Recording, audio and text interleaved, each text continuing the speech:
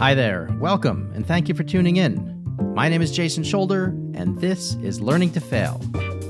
My guest today is comedian Cliff Cash. Cliff is a North Carolina native, and he's been performing long enough to do headlining spots all around the country, but not so long that he's forgotten what it's like to be a feature or a host comedian like me. Obviously, he's the headliner and people are there to see him, but Cliff goes out of his way to find the strongest local comedians he can to feature for him. And then he invites me to host. So I guess I must be the second strongest comedian he could find. This was a particularly special episode for me because I have been wanting to sit down with Cliff for a long time. But the problem is, he's fucking busy. This guy has been traveling all over the country, headlining East and West and East again. And when he comes through town, there's usually time to perform, but not enough time to sit down for an interview. However, one of the insufficiently compensatory side effects of a pandemic is that we all have more time. This means Cliff and I were able to sit down and record this podcast in a relaxed and meaningful way, and I'm so glad that we did. What I didn't realize when we sat down to talk was that this would release right around the time his brand new comedy album came out on iTunes. How amazing is that? Cliff Cash just produced his first comedy album on iTunes called Halfway There. I think you should pause the podcast, go to iTunes, drop $9.99 on the album, and then come back and listen to my one-on-one conversation with Cliff. You can also go to his Etsy store and buy some of the beautiful prints that he made from photographs that he's taken from national parks all around the country, because that's where he spends his time when he's not performing. Now, during the pandemic, he's doing a little construction, helping some friends renovate some houses, and he also bought this incredible van that he's renovating so he can travel and live in the van. And I got to admit it, I have a little bit of #van life envy. I've started eyeing vans so that when the world opens up again, I've got a car that can take me places that I can live in short term, and I tease my daughter all the time that we're going to sell our house and live in a van. And her response is, well, at least I get to still live with mommy half the time because she lives in a house. So that's my daughter for you, and that's me, and this is Cliff. And if you want to support Cliff, you can buy his album or his artwork. And if you want to support the podcast, you can go to learningtofail.com and click on our donate button. And if you want to support us for free, you can tell your friends to listen to Learning to Fail, and you can like and subscribe and comment and rate us and review us on iTunes. That would be so helpful. If you could just take a little time to go to iTunes, rate and review the podcast, it would mean the world to me. All right, that's it. That's all the promotion. Support Cliff, support the podcast, support yourselves. Thank you for listening. And here's my interview with Cliff Cash. I've had to call people after an interview and been like, hey, I don't want my mom to hear that thing about the LSD in the woods. Oh, my God, dude. My mom is probably my biggest listener. She's probably the only person who's listened to every episode. And she's always like, wow, I'm really learning a lot about you through your podcast. Yeah.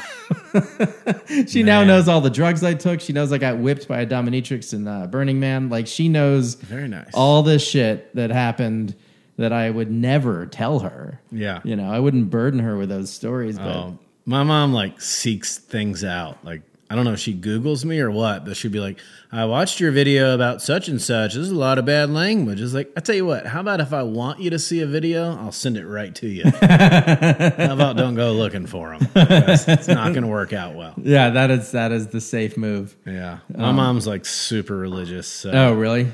And, I mean, one of the best human beings in the world, you know. But, we have different values. I'd say myself I'm more spiritual. I don't really follow any conventional religion. Big fan of Jesus, but not a big fan of the modern church. But I just have this like lifelong anxiety of like, oh, I don't want her to hear me say X. You know, like, oh yeah. The first time she found my hour online, and she just sent me a text and said, I saw that comedy video you put out, that hour video, and I mean, as soon as I got the text, I just started like, I felt like I was gonna have a panic attack. And the next text was, I wish you wouldn't talk like that, but I think you're funny enough to be famous. Well, that's not bad, like, man. Oh no, I was like, hell yeah. Yeah. And it was like that, like once we got over that hump. It's like, man, she's heard me say all that stuff, and the world didn't end. Like the world's still here. Yeah. I'm not disowned. Everything's fine. It was a real like milestone in my comedy career. Because I mean, I spent the first few years being just knowing like if I succeed at this, they're eventually going to hear what I'm saying. Right. Because it's very, I'm very liberal. I'm very like nonconformist, and I'm the literal opposite of all of my parents' values. So there was always that like anxiety that they were gonna just hear me talk on stage and just be devastated, So if she didn't tell me, but No, she's probably ultimately proud of you, man. I mean, you're fucking funny. And you talk about shit that matters, and you talk about shit that doesn't matter. you got to throw in some of that. Yeah, I mean, it's like I like the mix, and I've performed with you. I've now lost count. I mean, it hasn't been 10 times, but it's been, I don't know if it's 3, 4, 5. Like it's been a handful. Yeah. And I've seen you evolve. First of all, because the first time I performed with you was at least 3 years ago, and I've just seen you. I mean, I don't think I performed with you that time. I think I was working the door at a show that you did at the at the Mill Room. Yeah, that's the first time I met you. Yeah, that was a good show, though. That was a great show. Sold out, standing room. I wish I had been on it. Then I'd have some more video of you that I haven't seen you yet. Right. Who could be on the list of footage I have of you on a hard drive somewhere. Yeah. But so I have seen you. But I remember you were doing like the Southern Not Stupid tour. Is that what it was called? Sick of Stupid. Sick of Stupid. SOS. Okay. Oh, Southern Not Stupid. That's somebody else. That's Mark Evans. Mark Evans. Yeah. Okay. I apologize for confusing those. But you had those two guys. At least one was from San Francisco. Were they both from San Francisco? No. Stuart Huff is from Kentucky and lives in Georgia. And Tom Simmons was born up north but lives in North Carolina. Oh, why did I think he was in San Francisco? It felt like a lot of his stuff was about San Francisco. I don't know. I'm not sure. Am I remembering that wrong?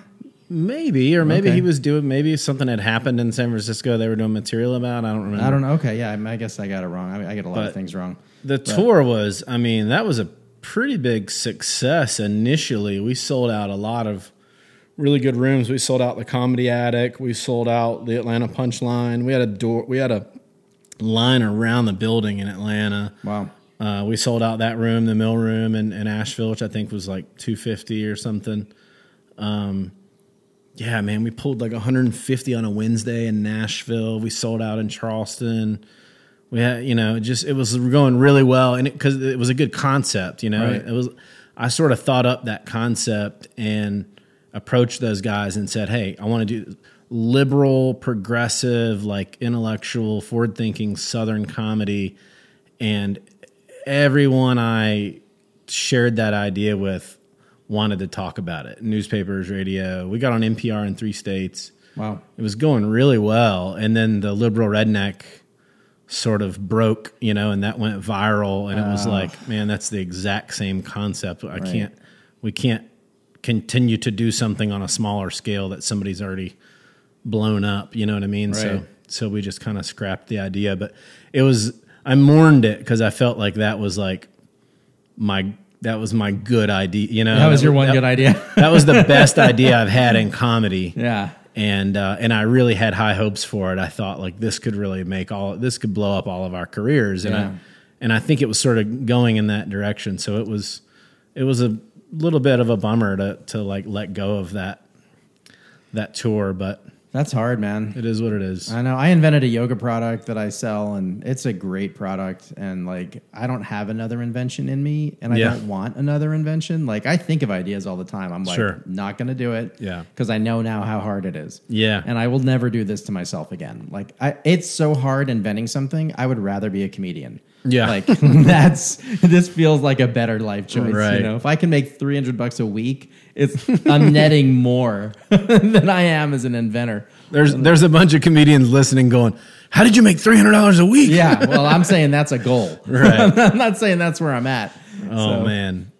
When I finally, and really just in the last couple of years, but I finally started making enough from comedy to feel like I have some room to breathe and like wasn't constantly stressed about money. It's been like, it feels amazing. Yeah. I don't care that much about money. I'm not a. No, but you want enough to be able to do it. I just want to survive and not be a burden to anyone else, not have to borrow money or whatever.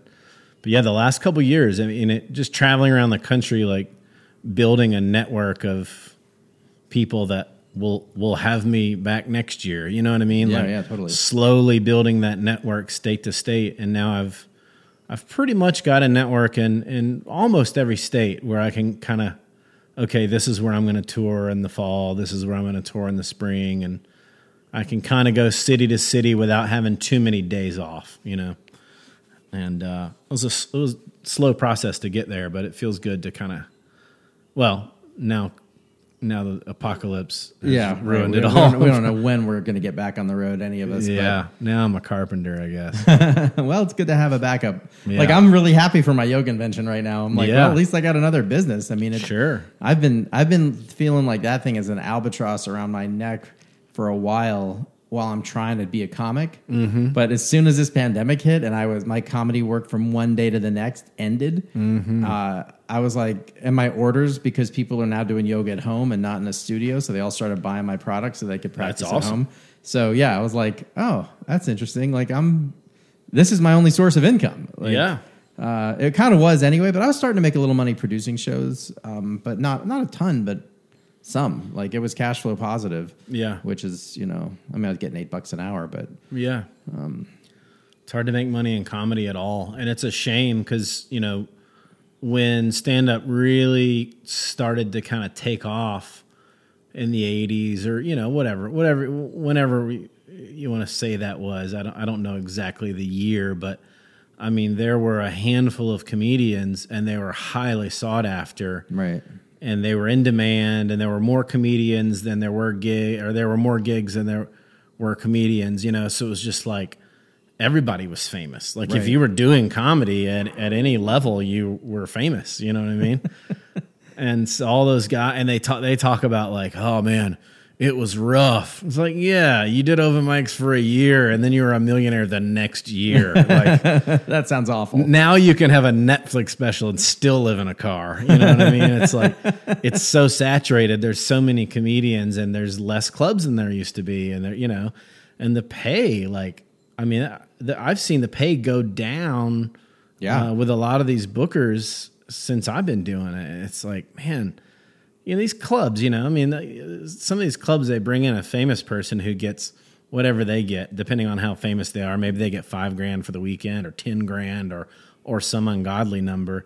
And then they pay the feature like $50 a show to feature. I know. And it's like, hey, give the guy $9,500 instead of 10, and give the feature like $500 or $600. I mean, just something that doesn't feel like disrespect. I don't need you to like give me a fruit basket and a pedicure while I'm in the green room and champagne. I'm not asking to be treated like some VIP or some celebrity, because I'm not, but just like, I'm a grown man. Like, pay me something where I can feel like I have some fucking dignity at least, And they're like, we can give you $300 for 10 shows. And I'm like, okay, thank you so much. Thank you for the opportunity. Oh, yeah, exactly. That has to be. Thank you for the opportunity is the phrase that I have learned. Ugh. That's like my answer to everything, I mean, and I hate saying no to something. I remember like you and I did a show at the Grey Eagle this fall. And then like a couple weeks later, you're like, hey, you want to come do a show here? I'm like, I'll be out of town, Yeah. And I haven't heard from you since. Like, no, it's okay. But it's like, I don't like to ever say no, because it's like you got to stay top of mind with people. Yeah. Or they just, it's not that they don't, some people hold a grudge. I don't think that's what happened with us. No, not at all. I just think, you're like, oh, okay, well, whoever said yes, then got the first call the next time, because it's like they're available. Yeah, that's true. And so I just try to be like, I'm learning so much about how not to be. And that's one of them. Just like, thank you for the opportunity. And yes, if there's any way I can, the answer is yes. Yeah. So, yeah, I've definitely, I've had to say no to some stuff in the last couple years where I finally got to where I'm like making enough money that I'm like, yeah, I'm not going to drive 6 hours to do a $300 weekend or what, I mean, just. Well, but that's different. You have a rate, like you're headlining. Yeah. And you need, as a headliner, I would imagine you want to establish yourself, establish your rate, and be make that what people pay you to come do their show. That's totally reasonable. Yeah. That's pretty different from, I'm still, hosting and featuring. No clubs are calling to book me, unless a friend of mine's the booker. Yeah. And so, I don't get to say, no, that's not enough money. Sure. I don't think anybody calls to book you unless you're like Southern Mama and you got like viral videos on YouTube. Right. You Yeah. know? Yeah. I mean, even like successful working comics, like they're getting booked. They're contact. They're hustling. Yeah. It's all one way. You send out 10 emails and hope one of them gets answered. I mean, it's like, I don't know when that change comes, but very seldomly have I had a club reach out to me and be like, hey, you want to, there's some bookers that book 50 rooms and they're just trying to get stuff filled and they send me your avails or whatever. But very seldomly does somebody like specifically reach out. Okay. And a lot of times they do. And they're like, can you do blah, blah, blah? And I'm like, I can't go from Florida to Washington State that weekend for $1,000 or whatever it is, But man, it's a hustle, and I've done real estate. Done real estate investing, which is hard work and could be discouraging. I've done sales, which is hard work and can be discouraging.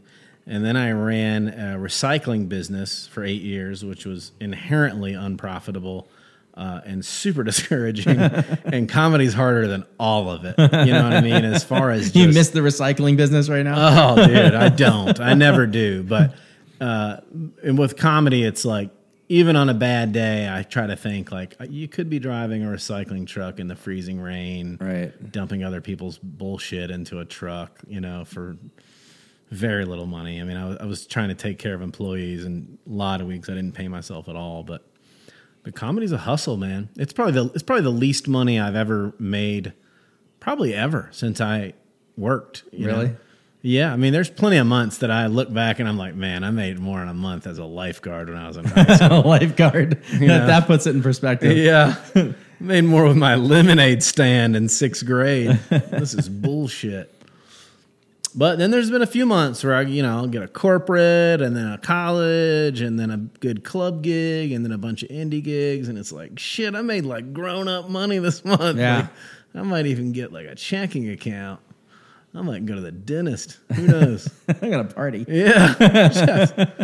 I'm hoping that I'm just going to one day I'm just going to get a Netflix special and then I'm be like, all right, who do I owe money to? Let's go ahead and get everything squared away and start to rebuild. One of my favorite, first of all, I want you to know, you are a phenomenal writer. I don't just mean a comedy writer, man. But you write these missives on Facebook. They're almost like journal entries and it's about something about life. Sometimes it's a political rant, but a lot of times it's just about some piece of your life, some realization you've had, some insight. And one of my favorite ones of yours was when you talked about comedy as being like having a drug addiction. Yeah. Do you remember this? You're borrowing money from your friends. You spent every dollar, you bought it. And I had been joking about this. And then you fucking wrote it perfectly. I'm like, well, so much for that. Yeah. I can never talk about this again, except to you, you know? It's so similar. It's like, man, I've sold my possessions to keep doing this. I'm living in a vehicle now, so I can keep doing it. Yeah. I've borrowed money from friends and family, so I can keep doing it. It's like a drug addiction, except you don't get to get all fucked up on drugs. It's like, maybe I should just do crack and then get better and then get a real job. Go work at Lowe's driving a forklift. You think there's going to be support groups for comedy at some point? Oh, a 12-step? There should be. I am powerless. I think they're called open mics. Well, that's that's like the bottom of the bottle right there. Yeah. Open mics are called unsupport groups. Yeah. Because none of the comedians listen to each other. They just all go outside and smoke cigarettes rather than support the other comedians. Oh, yeah. You take turns speaking to an empty room, man. It's brutal. That's my least favorite thing about comedians. It's like, hey, we already have a tiny crowd. There's only 20 people in the crowd, and there's 30 comedians outside smoking cigarettes instead of supporting each other and listening to the other comedians.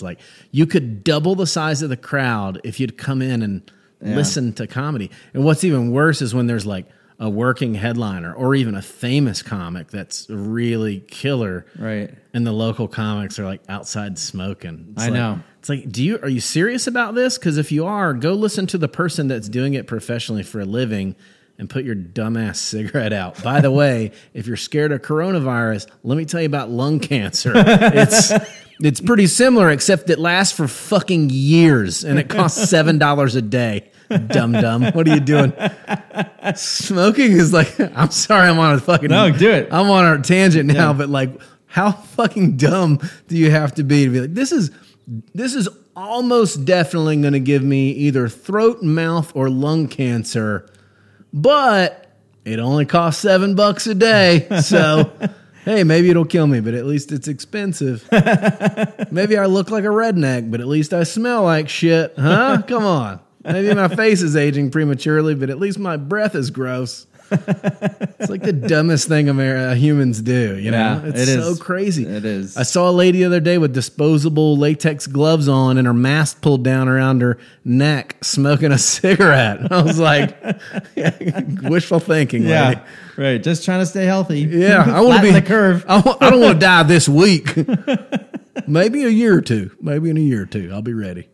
Oh my God, that's hilarious, dude. I'll never forget when Sean Patton, he was doing a show here, and he came to the auditorium on our Tuesday mic, which that room can be great, and that room can be brutal. Yeah. And I remember when I finally felt like I conquered that room, I was like, oh, I have figured this room out. And then the next week I fucking bombed. Oh, you know? man, that's the worst. But I was watching everybody bomb.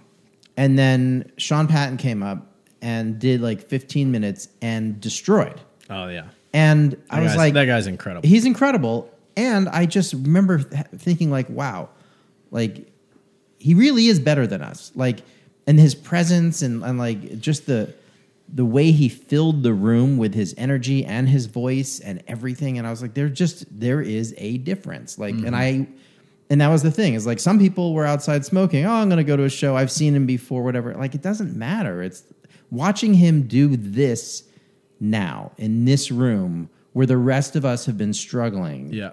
Like, that's a great lesson. Yeah. To see that kind of thing changes you is like, you're like, oh, I need to figure out out how to make that happen.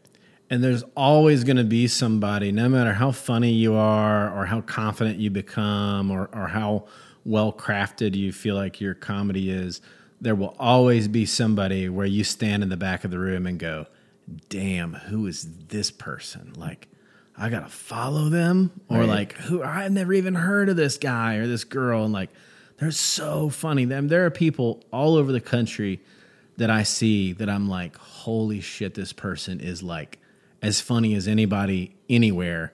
And they're just in this little town and they never leave and they're not working the road and like nobody knows who they are. Right. And there's 500 famous comics that couldn't follow them to save their life. Right. You know?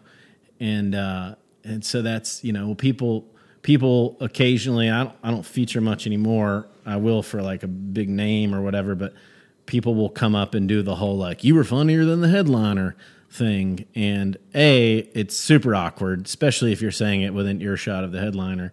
But I always tell the people, I say, well, hey, you know what? Last week in whatever town, whatever state, there was somebody that was a lot funnier than me and I had to follow them. Right. So however funny you think I am, there's people out there that are funnier than me and you don't even know who they are, you know. But those famous people, 9 times out of 10, worked their ass off to get where they are, you know. Yeah. And it's like sometimes the feature's funnier and it just is what it is and there's not much you can do about it. And it probably means the feature shouldn't be featuring. It probably means the feature should be headlining. But there's always somebody funnier than you. And it's like one of the great things about comedy is it always keeps you on your toes. Like there is no perfecting it. There is no mastering it.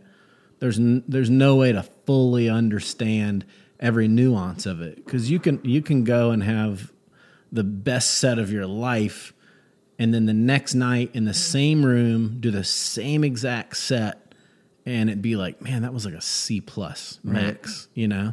And it was the same set, and I feel fine, and the crowd was okay, and you know, and it's like there's no way to know. Maybe the crowd, maybe there were a couple of couples who were fighting before the show, and their energy's weird, so their energy affected the crowds around them, and maybe the wait staff was frustrated, and that energy was felt by the audience, or you just never know what kind of nuance is happening energetically, and it's maddening sometimes, but it never gets boring. You know what I mean? Because you feel like it's an endless chase to have that perfect show, and you can't really pinpoint all those variables. You just have to do the best you can, and you have to let go of the days when you're like, man, that sucked.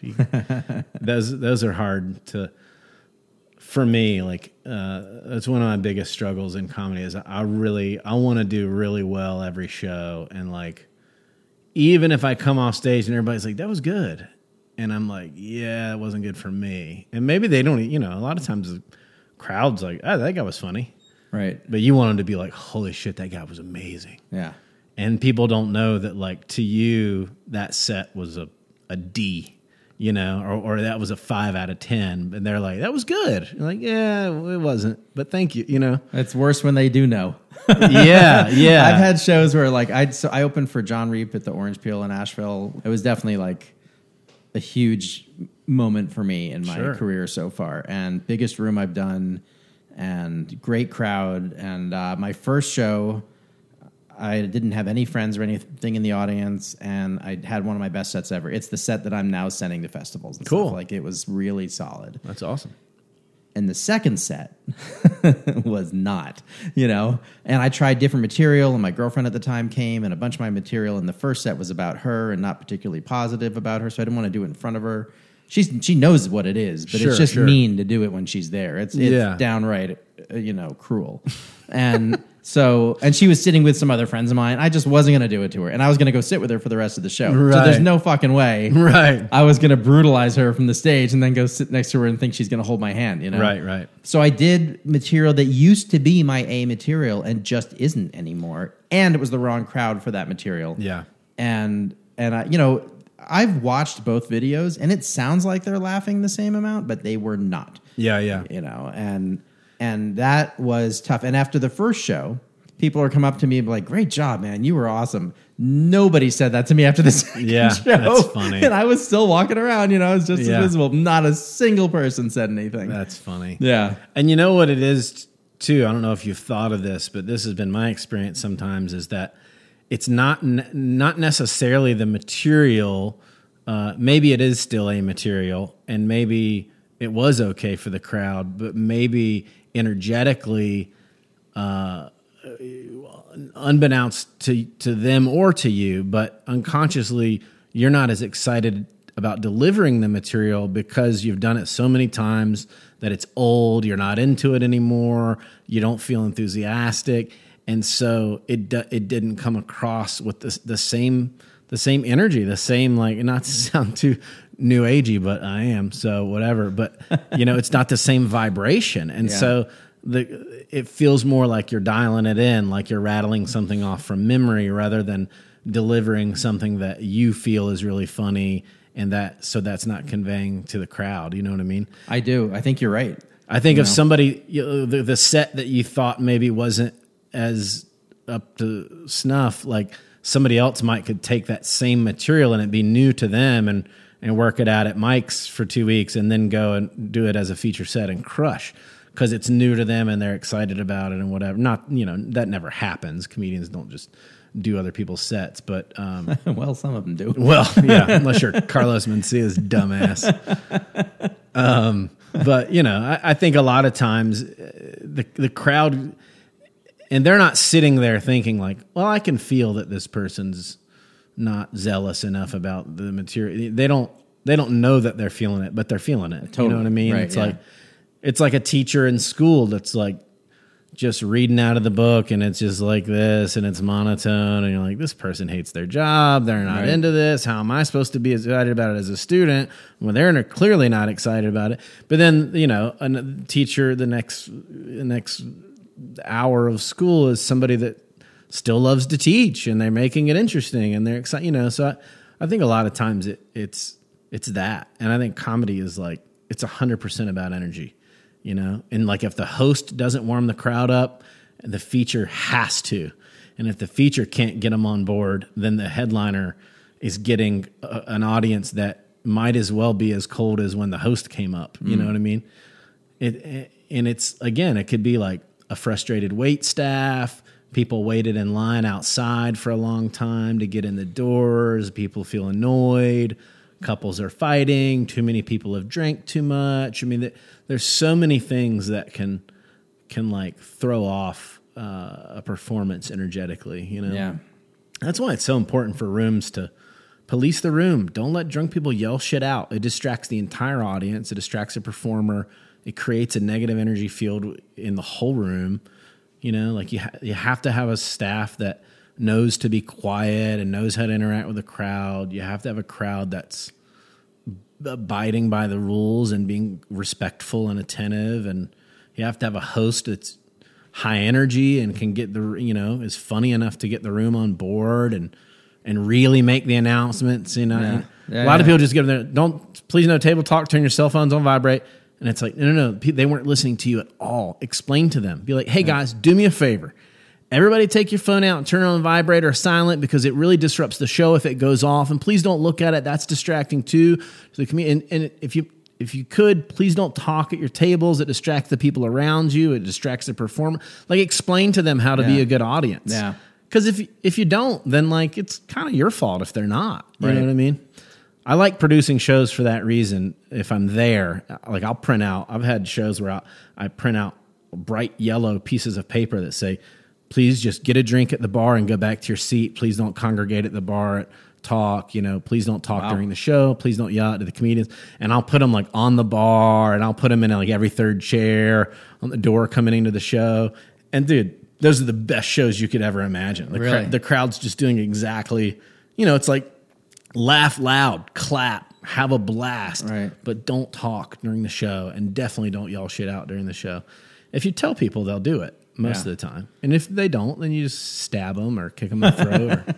Well, my problem is like I thrive on those moments when they do that. Like I don't. Yeah. I mean, I don't mind being heckled. I mean, I don't like if someone's like, you suck, but almost whatever somebody yells out at me, I can do something fun with it. And, And I, somewhere along the line, and in fact, I remember when it happened, I was at a show and one of my comics got into it with this table. I got into it with this table, but in a fun way. Yeah. But then she got into it with this table in a not fun way. Yeah. And really got really awful between them. And then throughout the show, because we're all on stage the whole time, I do this talk show showcase combo thing, and throughout the show they kept butting heads, And I remember that night I was like, oh, you need to win the audience, not the argument. Yeah. And the mistake the comics make with the hecklers, they try to win the argument. Yeah. And ever since I realized that difference, I now treat hecklers totally differently. And I have fun with them, and I try not to give them too much attention because, I'm like, oh, okay, nice. So you want to talk a little more than you need to. I try to rein them in, but in a way that's fun for them and everyone else. The problem is, I'm not shutting it down enough for the next comic. Totally. I'm setting a tone that like, as long as you heckle well, it's okay. The comics will do it. They're like, man, this is fun. Yeah, right. And that comedian really liked that. Yeah. So it's that's the thing that I've had to figure out, And I will sometimes say like, all right, now I like people who heckle, but you can mess with me. I'm the host, but don't mess with the comics because that's good. Yeah. Yeah, I think I struggle with that. I instantly, when somebody's heckling, I instantly feel like I want to destroy this person. Yeah. It's hard for me to like have fun with it because I think it's annoying and it's disrespectful. It's disruptive to the show, and I mean it's something I need to work on. My ex-girlfriend would always be like, "You can't be mean to people like that. Yeah. You told that lady to kill herself." Like, well, for the record, I did mean that. So. But I mean, people will just start talking, and I'll just be like, "Hey, do me a favor. Never fucking talk again for the rest of your life. Can you do that? Can you never make another word? Can you get your larynx removed? Everybody in the crowd wishes you would." And I'll destroy them. And 50% of the time, people are like, "Dude, that was awesome." And then the other percent of the time, like the crowd's like, "Man, this guy's a real dick," And you lose the audience because you were too mean or whatever. But that's something that is also like one of my least favorite parts of comedy, when somebody, because I'm more of I want to perform my material that I've spent the last 9 years writing. You know what I mean? And it's like any interruption is time lost, or it's like, well, probably can't do that tag or that joke now because I only have X amount of time. So, but I need to get better at rolling with the punches. And I mean, they're stylistic choices. I mean, one of my favorite comics is Bobby Slayton. The things he says on stage are truly horrible, a lot of them. Yeah. That's not what my favorite part about him is, although I do find him funny, albeit I know he's offensive. But his style the way he interweaves crowd work with material is seamless. Yeah. And no one can say anything to him. He's so good at putting people in their place. Even when they're being nice, he puts you in your place. It's like, even on Facebook, he puts his friends in his place. Like when I talk to him, every once in a while I'll exchange text messages with him, and he will shut me down at some point, either the first message back or the 10th message back. But at some point, the conversation ends when he insults me, and not because I'm mad. I'm just like, all right, it peaked, but his ability to roll with whatever happens is something that I really have grown to appreciate.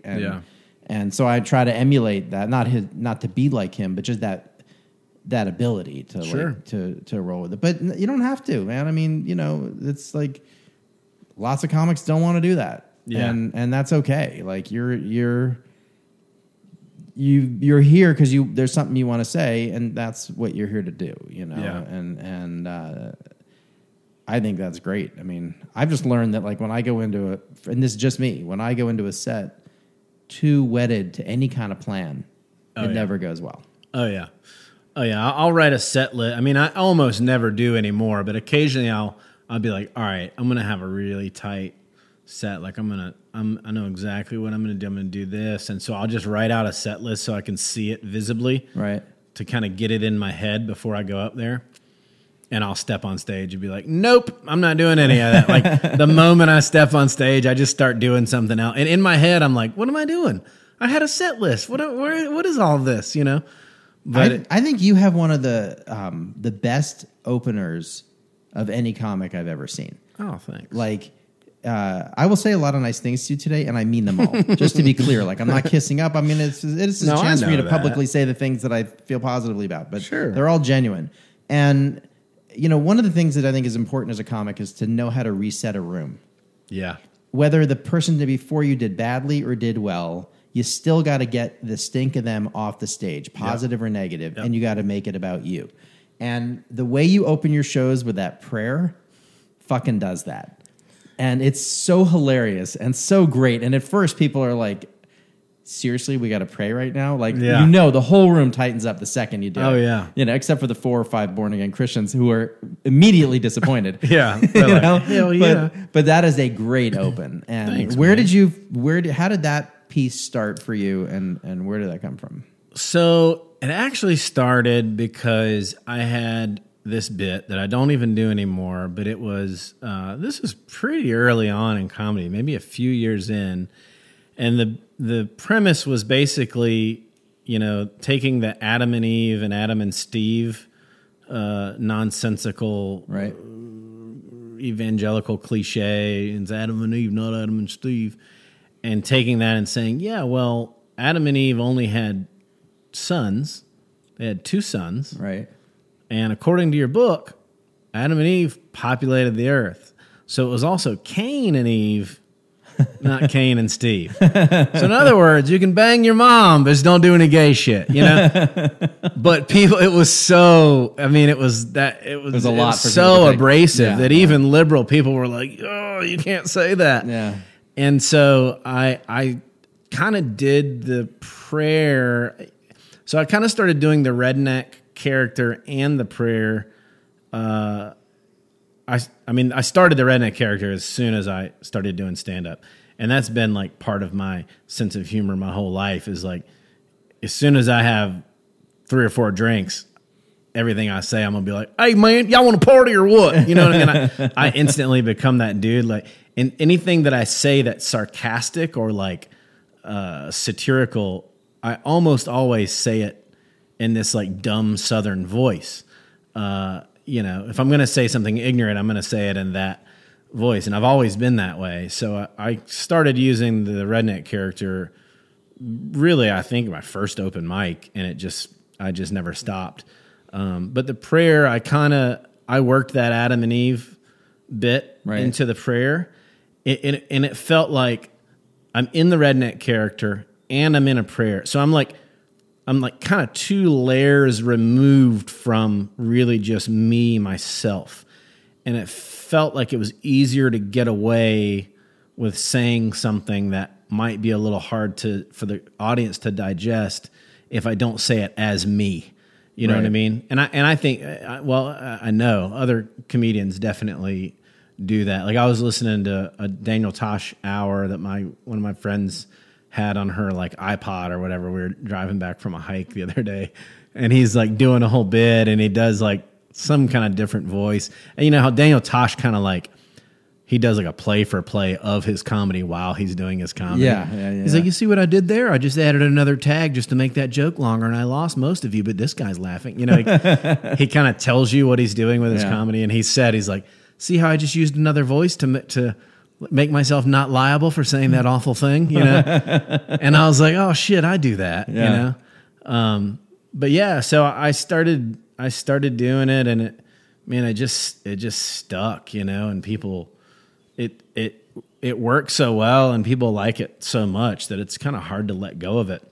And it's become a little bit of a crutch. Like it's a little bit hard for me to come on stage and start a set without doing the prayer. So I've been working on starting differently, but yeah. And it's, you know, I enjoy being in the redneck character and saying things that are facetious and sort of like over the top, you know, all the way one way, like evangelical conservative, you know, I'll say like, you know, Lord, thank you that we finally got us a Christian president. You know what I mean? And it's like, and obviously I'm kidding. Yeah. But occasionally there's a dum-dum in the crowd that's like, that's not funny. And like, actually it is funny. Won't you shut the fuck up and let me finish? But yeah, man, it's just kind of one of those things. Occasionally if I'm doing an hour, I'll stay in that redneck character for 20 or 30 minutes. Really? And then when I come out of it, people are like shocked. Yeah. Like they're like, nope, bring that dude back. That's who we have gotten to know. That's who we feel close to. That is a risk. Totally, I man. remember the first time I saw you do it. It was at the Comedy Zone, and I forget who you were opening for. And it was, you know, it was one of those times. It was one of those times where you were stronger than the headliner, and which is probably why I can't remember who it was. But you know, I also understood it because you're doing your best 20, and they're doing an hour that they're working on. You know, like, totally. And so that's just the way it is. But anyhow, I remember, and you pulled out of that character, and I was like, holy shit, you know. And it was also like there was a moment of like, wow, that was. I don't know how I feel about being deceived like that, you know? And the thing is, like, they're not, you said you do it, so it's not you saying that stuff, but people don't know it's a character. Right. So it is you. Like, they are holding you accountable for all that shit until you come out of it. Sure. And but it was funny. Like, then I remember, you know, I saw you again not that long after that. And, you know, and that's your feature set. And I was like, I was waiting for that moment for the crowd's reaction. You know, I was like excited for it because I was like, oh, these poor people, they don't know what's going to hit them. Yeah. You know, and it was great. And as far as the headliner or feature stuff, I think a lot of times too, I think that energetically the feature spot on the show is that's the hot spot. Yeah. You know what I mean? Money aside, and for and sure. whatever I would rather feature. Right. You know, you can really like do your tightest, most kind of laughs per minute, like really punched up, tight set, and you're going up. Everybody's still sober, they're still awake, they're still engaged. You know, and the headliner comes up sometimes, especially if a show's not run well. You come up and there was a host that did 10, and there was a guest spot that did 8, and then the feature did 35. You know what I mean? Or you're doing one of these indie shows where they're like, okay, you're going to headline. We got 11 people that are going to do 10 minutes apiece before you, and you're coming up. You just go last. Yeah, We're going to call you the headliner. Right, yeah. Like, you know, and I mean, a lot of great shows that I love, like Star Bar in Atlanta. Like, I love doing that show. I love Rodney. I love the crowds are awesome, but like, the headliner spot is not the ideal spot because it's like a 3-hour show. So you're going last and half the crowd might be gone. You know what I mean? And you're the person getting paid at the end, but you're not getting the best spot. You're getting paid to still be there. Right. you're not getting the best spot energetically. So I think a lot of times that's something that I've had to learn now as a headliner is like, I don't want it to be more than like 30 minutes before I go up there because I want the crowd to still be engaged and awake. And I've stood in the back of the room and thought, man, shit, I got to follow this person. Yeah. I mean, there's a dude named Anthony Kay in Modesto, California, who's become one of my good friends. And several times I've had to follow him, and I'm standing in the back of the room thinking like, this sucks because he's so funny. Nobody should have to follow him. You know what I mean? Yeah. And Avery Moore, a girl out of Austin, Texas, I've had to follow her a couple of times, and the same deal. Like, I'm in the back of the room, and she's just destroying. And it's like, let's just end the show. That was like headliner material. Like, I'll do another show tomorrow. You know, like when people are that funny. And so, you know, I know what it's like now to be kind of like waiting to go on stage thinking like, man, can you get somebody like just 10% less funny to go before me? So that's something I learned recently is like a lot of headliners, they'll pick their own feature because they don't want someone funny. They want someone who's in the neighborhood of funny. Right. Oh, absolutely. They want somebody that's like B+. Yeah. They don't want somebody that's A+. Yeah. And I don't mean that as an insult to people that are touring with headliners, but like I've had some of my close friends be like, hey man, why have no headliners like taking you on the road with them? And I'm like, well, it's either because I'm like unlikable or hard to follow. I'm hoping it's because I'm hard to follow, but it might be both. It's possible, but it's like, you know, I will intentionally, when I'm able to bring a feature, I'll intentionally bring people who are strong as shit because I know it makes me a better comic, and that ultimately that's my goal, you know. Well, I mean, you have Petey open for you when you're in Asheville, and he's one of the strongest comics I've ever seen on stage. Like, he's so funny. He is so funny, and talk about a guy who resets the room, man. Yeah, whenever I host like the open mics that go on forever here, you know, whenever I host that, I'm real careful where I put him. Yeah, I usually put him after someone who I have to put up sooner than I'd like. And they're a wild card. Sometimes they'll kill, and sometimes they'll flatten the room. Yeah. And so now I really regret saying that now. In case anybody in Asheville ever listens to this, they'll know if they're before Petey. Petey always goes after me. Am I not good? I am so bad at keeping my mouth shut. But I will put someone up hypothetically who I don't know how they're going to do. And I'll put him after them because no matter how they do, he's going to do great, and he's going to bring the room back to level. And so I love that you bring him because it shows that you're not afraid of who you're following. Like that's the sign of a great comic to me. It's like, and Joe Rogan says that all the time. He used to bring Joey Diaz with him. Yeah. Now Joey's, he's just too big, but he's like, Joey destroys the room, just murders every time. And he's like, it makes me have to be better. I want to have to follow someone that good. Well, I have bad news, Mr. Rogan. It's not working. Joey Diaz is still a lot funnier than you, and so are your other openers. So are you someone who doesn't find Rogan funny? I don't dislike the guy. I mean, I certainly respect the shit out of what he's built. I mean, he's just so influential. And I like the intellect of the podcast. I honestly don't listen to it a whole lot. but I don't really enjoy his stand up that much. I don't hate it, but I watch it and I think I'm funnier than he is. I think like somebody give me a fucking Netflix special. I don't dislike the guy, and I certainly, again, I respect his hustle and the hard work that I know it for sure took to get to that level. But yeah, he's not in my top 30, I would say. But yeah, there's comics like, I mean, I noticed like Bert Kreischer, for example, who destroys. I've seen him live, and it was just like his special was good, but what I saw him do live, the special was just not even close. You know, so because I haven't seen him live, I've only seen his specials.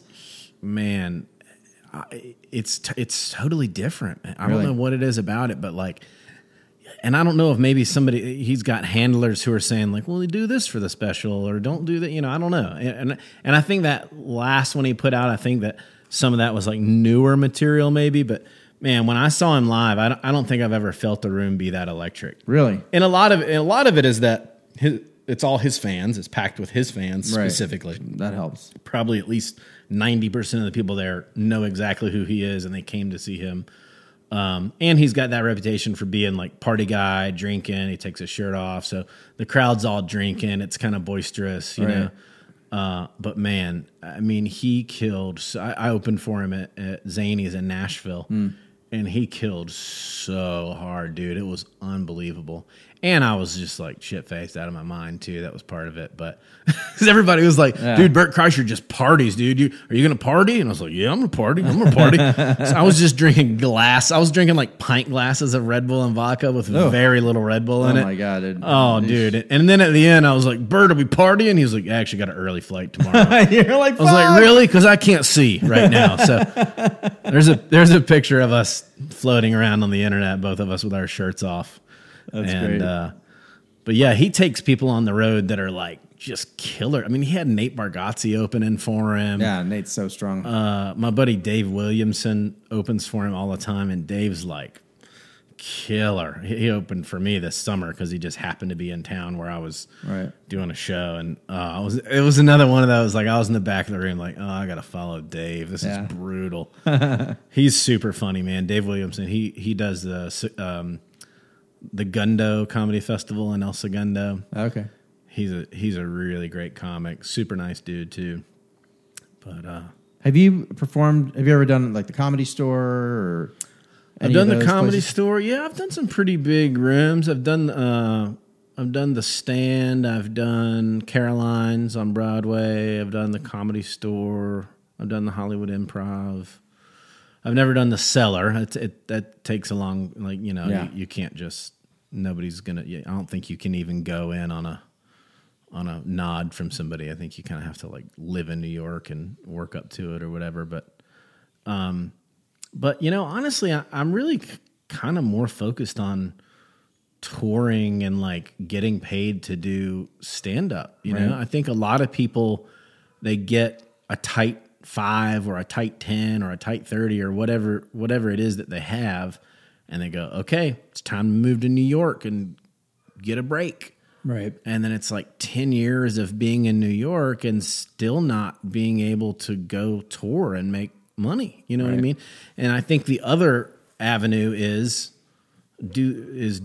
skipping all that, you know? Because like you can move to New York and somebody might find you after 6 months and be like, man, you're great. You want to do the Tonight Show, you know? And you might go do the Tonight Show, but you might still not be able to headline clubs with just the Tonight Show reference if the clubs don't know you and people aren't vouching for you. And, you know, so it's kind of like, you kind of have to do one or the other, or you have a viral video or whatever, a blog or podcast that really boosts you, you know, that sort of, expedites your climbing of the ladder. But for me, I kind of decided like I don't want to live in New York. I don't really want to live in LA, and I'm just going to go I'm going to lower my personal overhead to the point that I can survive on very little money, and I'm going to go tour and just slowly build a network around the country where I know I can always stay busy,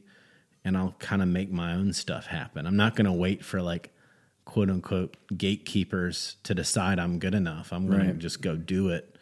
And I'm hoping that eventually I can create and produce my own comedy special and get it bought without whoever, without Comedy Central or without Comedy Dynamics. I just create it and sell it. It's the way to do it, man. I mean, Yeah. Netflix will buy your special if they think they can do something with it, you know? Yeah. Like, and if you just bring it to them and it's done, I think you got a much better shot than getting them to foot the bill on making it and totally. produce Yeah. it and all that stuff. You know? Yeah, they won't do that. I know some really successful, bigger name comics that I've heard say like they tried to get Netflix to do a special for them, and Netflix wouldn't. I mean, these are people, I won't say who, but these are people I'm like, holy shit. Right. They're big enough you'd think the answer would be yes. Oh, and funny, and not just well known, but like some of the best comics I know have said like, you got to create it and take it to them.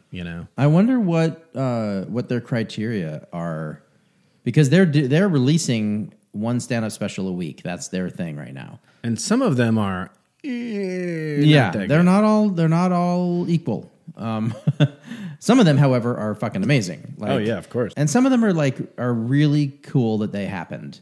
Yeah. Maybe not amazing, but they're cool. Yeah, Like, yeah. There's just a lot of there's a lot of good talent out there, and I just wonder what makes it happen. I guess they're kind of doing those. They've got a lot of those like 15-minute or half-hour, Yeah. like kind of first step specials where Yep. people get they get a shorter Six set. comets doing 15 minutes. Or Yeah, whatever. and so they have those going. That's maybe a way to test people and see how they do. So that's kind of interesting. I think Amazon is actually an easier sell to get your thing on Amazon, because I know that they will put stuff up if they think it can get any traction, and they just don't pay you for it. You just get a piece of every time somebody Pay-per-click watches kind of it. thing, yeah. Yeah, and so there's a little bit less upfront for them. Yeah. Maybe Netflix has a similar model as well, but I know somebody who has a show that's on Amazon, and he sort of built it up on YouTube and then sold it to Amazon, had to take it off YouTube, which was a great day for him. you know? Wow. But I don't think they paid him to do it. They just allowed him to be on the platform. Yeah. And then, he just like every time somebody watches it, he gets a nickel or whatever it is. Yeah, It's not a lot. It's like the metaphor is like consignment versus somebody buying your product outright. Right. Like, yeah, we'll put it out there for you and give you X percentage, but we're not going to just buy it But nobody knows. for a set amount of Nobody knows. Everyone just sees your shits on Amazon or Netflix or whatever. I mean, Sure. who gives a shit? I mean, Yeah. who cares? It's a loss leader. Oh, dude. Like, I would gladly break even. I don't want to lose money to get a special on Netflix, but I would gladly break even to get a special on Netflix just because I know what it would do for my career. I mean, if I felt like I had a good enough hour, I would go in the hole for that. Yeah. It's an investment. Sure. I mean, I've made dumber investments. Oh, absolutely. All of my investments are I've been dumber. including my marriage. Oh yeah, that's right. You were married when I met you. Oh man, I'm sorry about that. You sure tell a funny story about it though, man. I mean, That's really. like, if your wife's going to cheat on you, just keep your fingers crossed that she does it in a hilarious way that results in like a 20-minute strong 20-minute. Yeah, you got a strong 20 minutes on it. Yeah. Oh, Yeah, man. I have a girlfriend who cheated on me, and I got a strong 2 minutes on it. Yeah. But it's part of like a 6-minute thing that's pretty much my favorite thing to talk about. Yeah. Like I've really dialed it in. But Yeah. it's not just the cheating. It's like that's a springboard for all this other stuff. Sure.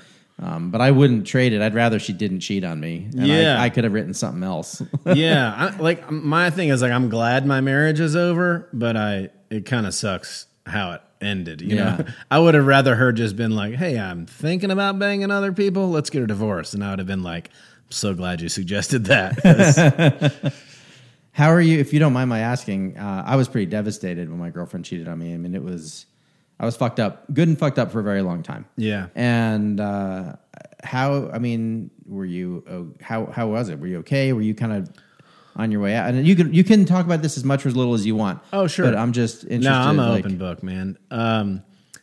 My thing, and I kind of talk about this on stage sometimes, not all the time, but going kind of further back, making it a long story. I quit school at 21 and got a sales job at a Mercedes dealership. and sold a lot of cars because I'm an extrovert, class clown kind of guy, and I like cars. Yeah. And so I sold a lot of cars, and I started making money for the first time in my life, and I didn't know what to do with it. And growing up, my dad kind of taught me how to work on cars. I knew how to do like body work and simple mechanics. He also taught me like basic carpentry, building a deck, how to tile a floor. So I kind of had a decent foundation of those skills. So I talked him into helping me get a loan at 21, and I had the cash to get it started, but I needed a loan. And so I bought a house, I renovated it, I rented it. Then I went to the bank and said, hey, I got this house with this much equity, and I got a renter in there. I need to buy a house for me to live in. Right. Wink, wink. And so they gave me another primary mortgage. Then I rented that one after 6 months. And then I went back to the bank, and they're like, you can't. You're 21. We can't give you a third mortgage. So then I got an investor to loan me the money for the next one. Then I got a partner on the next one. So by 24, I had 5 rental houses here in Asheville. And I moved to the coast and started doing it there. I was trying to get rentals in both places, a kind of a foundation doing real estate investing in both places because I wanted to split my time between the coast and the mountains. So I was doing really well. And then 2008 happened, and I was so over leveraged and spread so thin financially. And I was young. I didn't have a lot of cash reserves. And so kind of a slow process, but over the course of several years, I lost my ass. I literally lost everything. And so leading up to my wife cheating that year, within about 18 months total, I lost my business. I closed my business. I had to for financial reasons. I just kind of hit obstacles I couldn't overcome. So I closed my business. Not long after that, I lost my house that I was living in. I'd lived in for like 10 years. And then my dog died. And then a month after that, my dad died. Oof. And then 10 months after that, my wife was unfaithful. And so it was like a year and a half of just really heavy losses and emotional stuff. And but luckily I had been, I've always kind of been I don't know the best word, but like seeking sort of a spiritual truth. Like, I know what I don't believe, but I need to find out what I do believe, and like, kind of meaning of life type of stuff. I've read a lot of Buddhist teachings, and I read the Tao and, different spiritual books. And I had been kind of on that path for, I guess, my whole adult life, but I had started reading Eckhart Tolle leading up, several years leading up to this storm. And I still wasn't where I am now spiritually, with my own like inner peace and joy and calmness. But I was in a place where I feel like I was conscious enough that stuff didn't devastate me. Had all of that happened a few years sooner, I don't know how I would have coped or how long it would have taken me to come out of it or whatever. But as it was happening, it sucked for sure, but I was able to, like, for the most part, I was able to find a silver lining and like, well, I'm losing this house, but that was a big house. It was a lot to take care of. It was stressful not knowing what was going to happen financially, and it feels like a weight off my shoulders. And when the dog died, I was like, well, I had the dog for 15 years and he had a great life and we had all these memories. I was, even when my dad died, I got to see this really profound love between my parents and between my family, and love from our community. And, and so there was always like something beautiful inside that heavy thing. And like, and sort of this knowing that like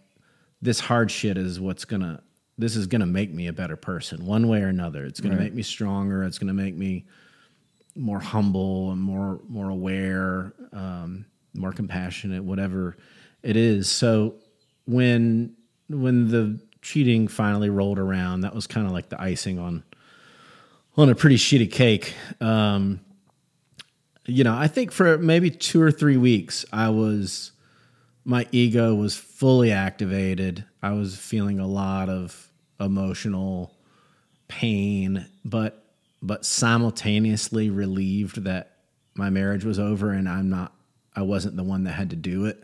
Because it was toxic, and I was unhappy a lot of the time, and I had sort of tried to leave a couple of times, and she would, like, when I say not let me, she wasn't holding a gun to my head, but she would have these meltdowns, and it would be like this I can't live without you thing, and I'm going to change, and we're going to fix this, and it's going to be better, and just a lot of just hurtful shit over the course of 7 years or whatever it was that we were together. So finally, when she cheated, it was like, okay, well, now I can walk away and I'm not the bad guy. Like, right. I didn't choose this. And she still did a pretty good job of making me the bad guy somehow. It's called gaslighting. But she was like, "You're a narcissist." I'm like, "You cheated on me with multiple people and lied about it and got your friends to lie to me about it. How am I a narcissist?" Do you know what narcissist means? It means exactly what she described right. as herself. Yeah. Do you have a mirror over there? Yeah. But it was hard, and I think the thing the thing I struggle with the most is I am still like a little angry about, I haven't fully overcome that. And I think anger is ultimately just pain, but it's hard to forgive somebody that never really apologized, but long story short, even while it was happening, like even while I'm learning about the infidelity, I as mad and as sad as I was thinking, like, this is fucking hilarious. Yeah, like you're starting. This is gonna kill. And I had to headline a show the night that she finally confessed, because I had heard from another person. You've heard all this on stage, but okay. I had heard from an acquaintance. Somebody called me and said, "Hey, I want to give you a heads up. Your wife's cheating on you. Here's the story." And I didn't believe him at first. And like the more I thought about it, I was like, man, there's no rational explanation for this. This has to be true, Yeah. And I confronted her. She lied for days. Other people lied to me too. And finally, long story short, I got into her phone, something I've never done, and I don't want to be in a relationship where you have to do that kind of shit. But got into her phone and saw all these messages, and I was like, okay, this is true. So then I confronted her, and I think she probably only told me 10% of the truth, but it was enough that it was like, that was... You really only needed 1%. Yeah. That's enough with this kind of truth. Yeah. And I think there's probably more infidelity than I realized, but I don't need to know about it. It would only compound the hurtfulness of it. But it was enough that I was like, okay, I'm done.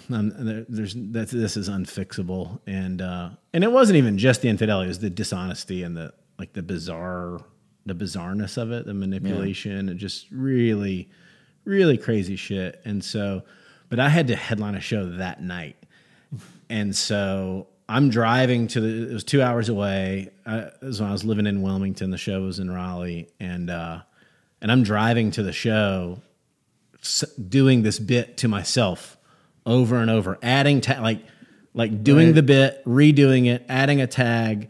And the bit that I do about her cheating is like, I really pretty much wrote the whole thing that day, and it's changed a little bit over the past couple years, but not a whole lot. Yeah. But I did it that night. I went on stage and I was like, I found out this morning that my wife cheated on me, and the crowd's like, holy shit. You know what I mean? I'm looking at people, and they have this look on their face like, is this real? But I got a standing ovation at the end. I think it was a standing pity ovation, but it's still... whatever, dude. Who cares why they're standing? Right. It went well, though. It went well, and I was just great. like, man, this is, no, I remember being a young guy, and I grew up in Gastonia, North Carolina, so like it's kind of a rough, it's kind of a rough town. I mean, it just statistically, it just is. And so there was a lot of like little scuffles and stuff as a kid. And I remember I didn't get in a ton of fights, but I got in a handful. And I remember being so scared to get punched in the face. I'm like, man, I just, for whatever reason, I just thought like, that's gotta be like the worst. That's gotta hurt so bad. Like I had this like really strong fear of getting punched in the face. And finally one day I got punched in the face and I was like, you know what? That wasn't that bad. Yeah. And now I'm not scared to get punched in the face anymore. Right. And so all those things that happened, failing and losing everything and losing my wife and losing, my dog dying, my dad dying, all those things that these kind of heavy existential sort of profound experiences that we all dread and fear. But once they've happened to you and you keep living and the sun comes up the next day and you're still healthy and there and you know what I mean? And it's like, it almost makes you feel unshakable, if you can get through those hard things and like, man, I was so afraid of losing my parents, losing my dad, and it sucked. I certainly wish he was here, but nobody lives forever. But once it happens, and you kind of like, okay, I'm okay. Everything's fine, and it's just is what it is, and you move forward. And it's the whole cliche, like what doesn't kill you makes you stronger. We're all, cliches are cliches for a reason, but like it's such a true one. It's like it really does strengthen you as a person. So anyway, that was a super long answer, but I'm very happy to not be in a toxic marriage anymore. I would rather be alone. I would rather spend the rest of my life alone than be with someone that doesn't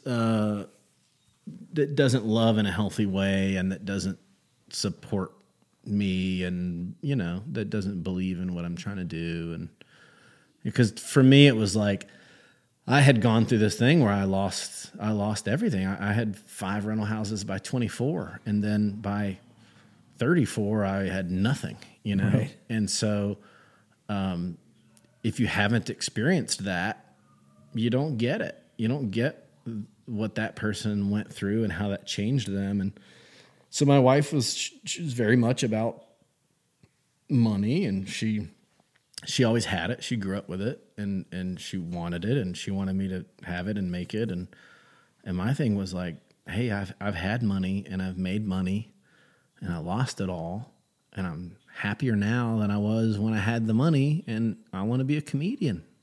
And comedians don't make money, so you're going to have to either find another dude or accept that, because in comedy, you either make it or you don't. And until you make it, you're not making it, and it happens quick. It's like you get a special, or you get late shows, or you get a festival, and then you get an agent, and then you get a TV spot, whatever happens.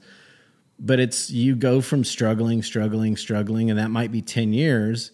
And then on the 11th year, your income goes up by, 500%, Right. But it's like, until that happens, it's a hustle, and you don't do it for the money. If anybody that's doing comedy for the money, hopefully is quitting after like a week. Well, if they're doing it for the money, they probably will quit after a week. Exactly. So what was the transition for you getting into comedy? Like, what made you go on stage for the first time? How did that happen?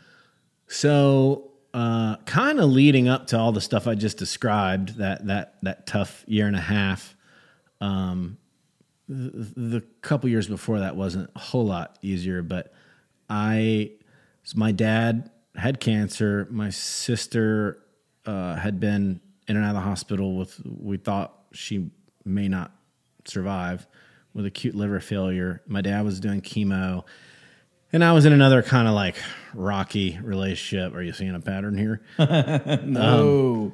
And I was going through all that financially. That was, this was kind of like 2011. I was really starting to feel the effects of like, when's the economy going to get better? When am I going to be able to sell these properties that I was like selling my possessions to try and pay mortgages that I couldn't afford to pay. So I was kind of in the middle of that financial shit and like just a lot of heavy stuff. I was struggling, and I've always loved stand up. I've always watched specials to the point that I would literally memorize them. But I had never lived in a town that I know of that had a comedy scene. You know, smaller cities having comedy scenes is a relatively new phenomena. Right. You know, and so I started to hear through the grapevine that a comedy club was opening in Wilmington, and they were doing open mics. And I've always kind of been like class clown type of character. So friends were like, dude, you gotta go do it. You tell that story about blah, blah, blah. Like, you gotta go do it, man. You got to.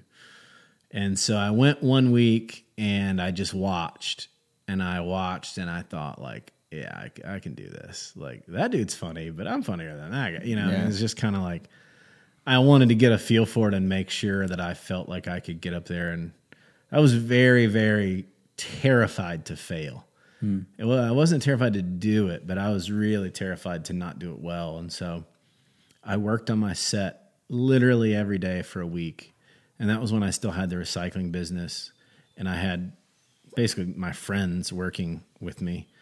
And so I'd be driving a recycling truck all day with one of my friends in the passenger seat. And I'm just like working material on them. And they're like, yeah, dude, it's funny. I get it. I get it. It's funny. I'm telling you. Like, you don't need to do it anymore. It's funny. Do it on stage. And so I felt pretty confident. Like, I had really worked it out on the phone with friends and with employees, and just like, I spent a week really dialing it in and making sure it was good. And I got up there and it went really, really well. Oh, okay. And like, I came off stage and the owner of the club was like, was that really your first time? Yeah. I was like, yeah. He was like, dude, you got to keep doing it.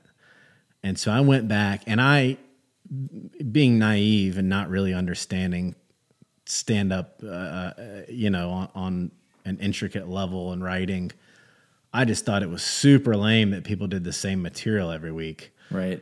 And so for about probably 2 months, I did a different set every week for 2 months. And, you know, some were better than others, but it would be totally different material, which I don't even know if I could do that now if I tried. Yeah. 5 new minutes a week. That's a lot. Yeah. But by doing that, within 6 months, I had a really tight 30 that I was proud of. Like, some of my oldest videos on YouTube, the 20 and 30 minute videos, are from 6 months in. But by writing that way, trying to do a different material every week, it helped me build long sets quick, you know? So within about a year, I was featuring at least on a small level, you know, just around North and South Carolina. And then about a year and a half, I got in with Comedy Zone. I sent them a 30-minute video, and they watched it, and they really liked it, and they just assumed that I was a headliner. No. And I didn't tell them otherwise. Right. And so the first gig they ever gave me was to headline. And I was thrilled. You know, it was like $300 or something. And I was like, I'm the man. I got $300 and a hotel. Yeah. Like, yeah.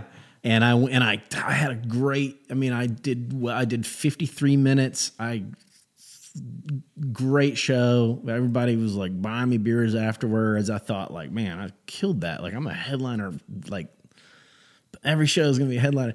And then somehow, and I think I know who told them, and I've had to really let go of my feelings about it, but somebody told them, like, hey, you know, that guy's only been doing comedy for like a year and a half, right? And so then after that, they were like, hey, how long have you been doing stand-up? Yeah. And I was like, about a year and a half. And they're like, yeah, okay. Well, we can feature you. And I was like, yeah, but you already headlined me and it went well. Like, why? Right. And so it took me like another maybe 3 years to get them to headline me again. And that was frustrating because it's like there's these rules of comedy, like, well, you can't headline unless you've been doing it for 5 years minimum. You know, it's like, well, the thing about that is like, you did really well, and that's great. Yeah. But are you gonna? I mean, you can't just have 53 minutes. You have to have 200 minutes. Sure. So that you can do whatever 53 minutes that room's going to require. Yeah, yeah. You know, and So I get it. Like I get it from your point of view. I also get it from their point of view. Like they just can't risk it. Like they didn't know the flying leap they took, and it just happened to go well. Yeah. But I get it. I mean, every time I talk to I have a woman who I'm really one of my mentors. I'm sure you know her, Janet Williams. Oh yeah. Yeah. And whenever she's like, Jason, how much time do you have? I said, well, right now I've got a really solid 30. She's like, okay, so 10. You know? And she's like, whatever people tell me, I cut it in half at least, you know? Yeah. And because there's just no way that whatever they think they have, that it's all the same grade. Sure. You know? And I mean, I actually do think I have a pretty solid 30 now, but I also know like, it depends on the room. Might not work everywhere. Yeah. I always tell people like, I'm confident at 30. I could do okay at 40. Gets a little rough around 50, and I would not have me do an hour. Yeah. You know, like it's amazing. It's just the degradation of your material is significant. Yeah. You know? For whatever reason, and I think I'm just superfluous. I'm talking. You can tell on this podcast. No, you're doing great. I'm talkative, and I have a hyperactive mind, and I sincerely do better the longer the set. Like watching me do a 5-minute set, you're like, man, that dude's way more funny when he does an hour or an hour and a half for that matter. But I think that there are some parameters that like, you know, everybody needs to sort of like go through the steps and you know, kind of earn their chops and whatever. But I also think that in comedy, we make up rules that don't apply to everybody. And I'm not saying me specifically, but like I remember being in the whatever comedy Facebook group, comedy networking or whatever it was, one of these things that's supremely unhelpful. It's just comedians insulting each other. Yeah. Like, this is for getting better. Like, no, it's not. Yeah. But somebody was saying, feeling worse. yeah, somebody was talking about like, I'm ready to feature, and everybody's like, how long you been doing it? And they're like 2 years, and everybody's like, there's no way you can feature 2 years. And I chimed in and I was like, hey, I feature all over the country and I'm 2 years and I headline whenever somebody will let me, and people, there's no way. I was like, well, I'm telling you, I'm doing it and it's going well, and they keep booking me. So like, but then, and not just to talk about myself, but I've seen some young comics. There's a comedian in Wilmington named Julia Desmond who's like, I don't know, she's 20 or 21 or something. And I think she's only been doing it for maybe like 2 years, and she's unbelievable. She's super funny, and she just headlined Dead Crow on a Saturday night and did like, I think she said she did like 40 minutes, and she kills. You know, and it's That's like great. It's like, so you can't. We put everybody in a box, and like it doesn't always apply. You know, some people just have. She just has a natural knack. She get like her timing, her cadence, her presence. Like, you know, she just has it. Yeah, and she probably had it the first time she did an open mic. Right, and then other people end up being really, really funny after 10 years. But they ate shit for a year at every open mic. Right. And I mean, honestly, I have a ton of respect for those people, because I can't imagine not doing well consistently and continuing to stay with it. You know what I mean? But like, I remember being, I think maybe four or 5 years in, maybe less, and opening for Michael Che from Saturday Night Live. Yeah. And asking him how long he'd been doing it, and he had been doing it the same amount of time as me, and he was headlining and on Saturday Night Live, and it was it was that reminder like there's no rules. This dude's been doing it the same time as me, and he's a national headliner. He's killing it. He's a star on Saturday Night Live. Yeah, and he just had it for whatever reason, you know, and he was funny right away, and he put out a lot of material, and he got breaks, and you know, people liked his material and him and whatever. And so I think it's good to be realistic and humble, and I think it's also good to like not let other people put their rules on you. Yeah. You know? And I think there's a lot of that in comedy. You know? Oh yeah. Like here's all the reasons you can't do the thing that you think you're going to do, and it's like, yeah, fuck that. Like, you keep your rules for you. I'm not interested in like limiting myself based on your limitations. Like those are yours. You hang on to them. I'm going to go do the thing I say I'm going to do, you know? It's good to know what the rules are, but it's also really important not to get limited by them. Yeah. You know? And in life in general, you know what I mean? It's like we get pigeonholed into like, well, you have to do this, you know, you have to. And I mean, I've broken a lot of the rules kind of on accident, you know, Right. like, but I mean, before I went through all that financially, I was so hyper aware and so constantly worried about my credit score because I was trying to get these loans and Right. do the real estate investing thing. And it's like, man, I was juggling 7 mortgages or big bank loans when the market crashed. And I juggled them as long as I could until I couldn't. And so now, like, you pull my credit and fucking handcuffs pop out. You know what I mean? It's like, it just says, hold him till we get there, you know? Handcuff emoji. Yeah. My credit score is LOL, you know? And it's like, and that sucks in a way. And anybody listening is like, oh my God, that's a nightmare. But it's like, once that, it's like the whole thing, like, I'm not scared to get hit in the face anymore. You know what, Once dude? it happens, it's so liberating to be like, I don't get, you know, so you get a parking ticket in some city you don't live in and might not ever return to, and they're like, we're going to put that on your credit unless you give us $60. I'm like, you can take that ticket and fucking start yourself a fire with it because I'm never going to pay it. You know, Yeah. we're going to put it on your credit. Like, put it on there, buddy. Yeah, please put it on my credit. Put it on my tab. Best of luck to Yeah. you. Yeah. You know what? I had the same thing. I had really, really good credit. I finally have good credit again, but I had really, really good credit. Like I had multiple credit cards with $30,000 to $50,000 credit lines. Like Dude. my whole world was balance transfers. I was the best. Someone's like, "Are you good at managing money?" I'm like, "I'm really good at managing credit." Yeah. You know. But when that 2008 thing happened, all the credit cards just whatever you owed them, that became your new limit. You Yeah. know. And no balance. Anyway, I lost it all. And I was living in fear of losing my credit. Yeah. And one day I was just like, I realized the day came, I paid him. I made the mistake of paying everyone as long as I could. Ugh. I should have stopped sooner. Absolutely. But the thing is, like, in order to just live with myself, I feel okay about the choices I made. Like, Sure. I negotiated with them. I paid them, you know, like an average of 25 cents on the dollar. I borrowed money to do that. Was able to pay that back.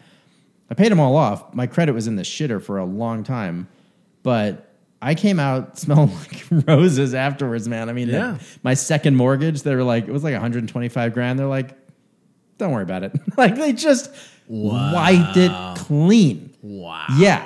Like that leverage is That's not on my house. unheard of. Yeah. No, it's the thing is, it wasn't unheard of. Like they didn't know what to do. They at first, if you lost your house in 2009, they took your house. But by 2011, Oh, yeah. they had so many houses. They're like, we will do whatever it takes not to have another house. Oh, dude, I stayed in the last house I was living in. Yeah. Once I realized, like, there's no way I can pay this mortgage. There's no way. And they wouldn't modify it. And this was Aquin Mortgage, who later got sued in 48 states for fraudulent foreclosures and like refusing loan modifications and stuff. Like Right. it was a very corrupt, shitty bank. And once they would finally, I mean, they would just lose my paperwork and I'd fax it all. And it would be like 40 pages, you know, because Right, it's yeah. all kinds of documentation. Yeah. So it'd be like, I've faxed you this 40-page packet 3 times. I've mailed it to you. I've spent 10 hours on the phone with you. I hired somebody to help me try to get it modified, and you're not working with me. I'm not going to send you any more money. And they're like, okay. I was like, okay. And they're like, all right, well, have a nice day. And I was like, you too.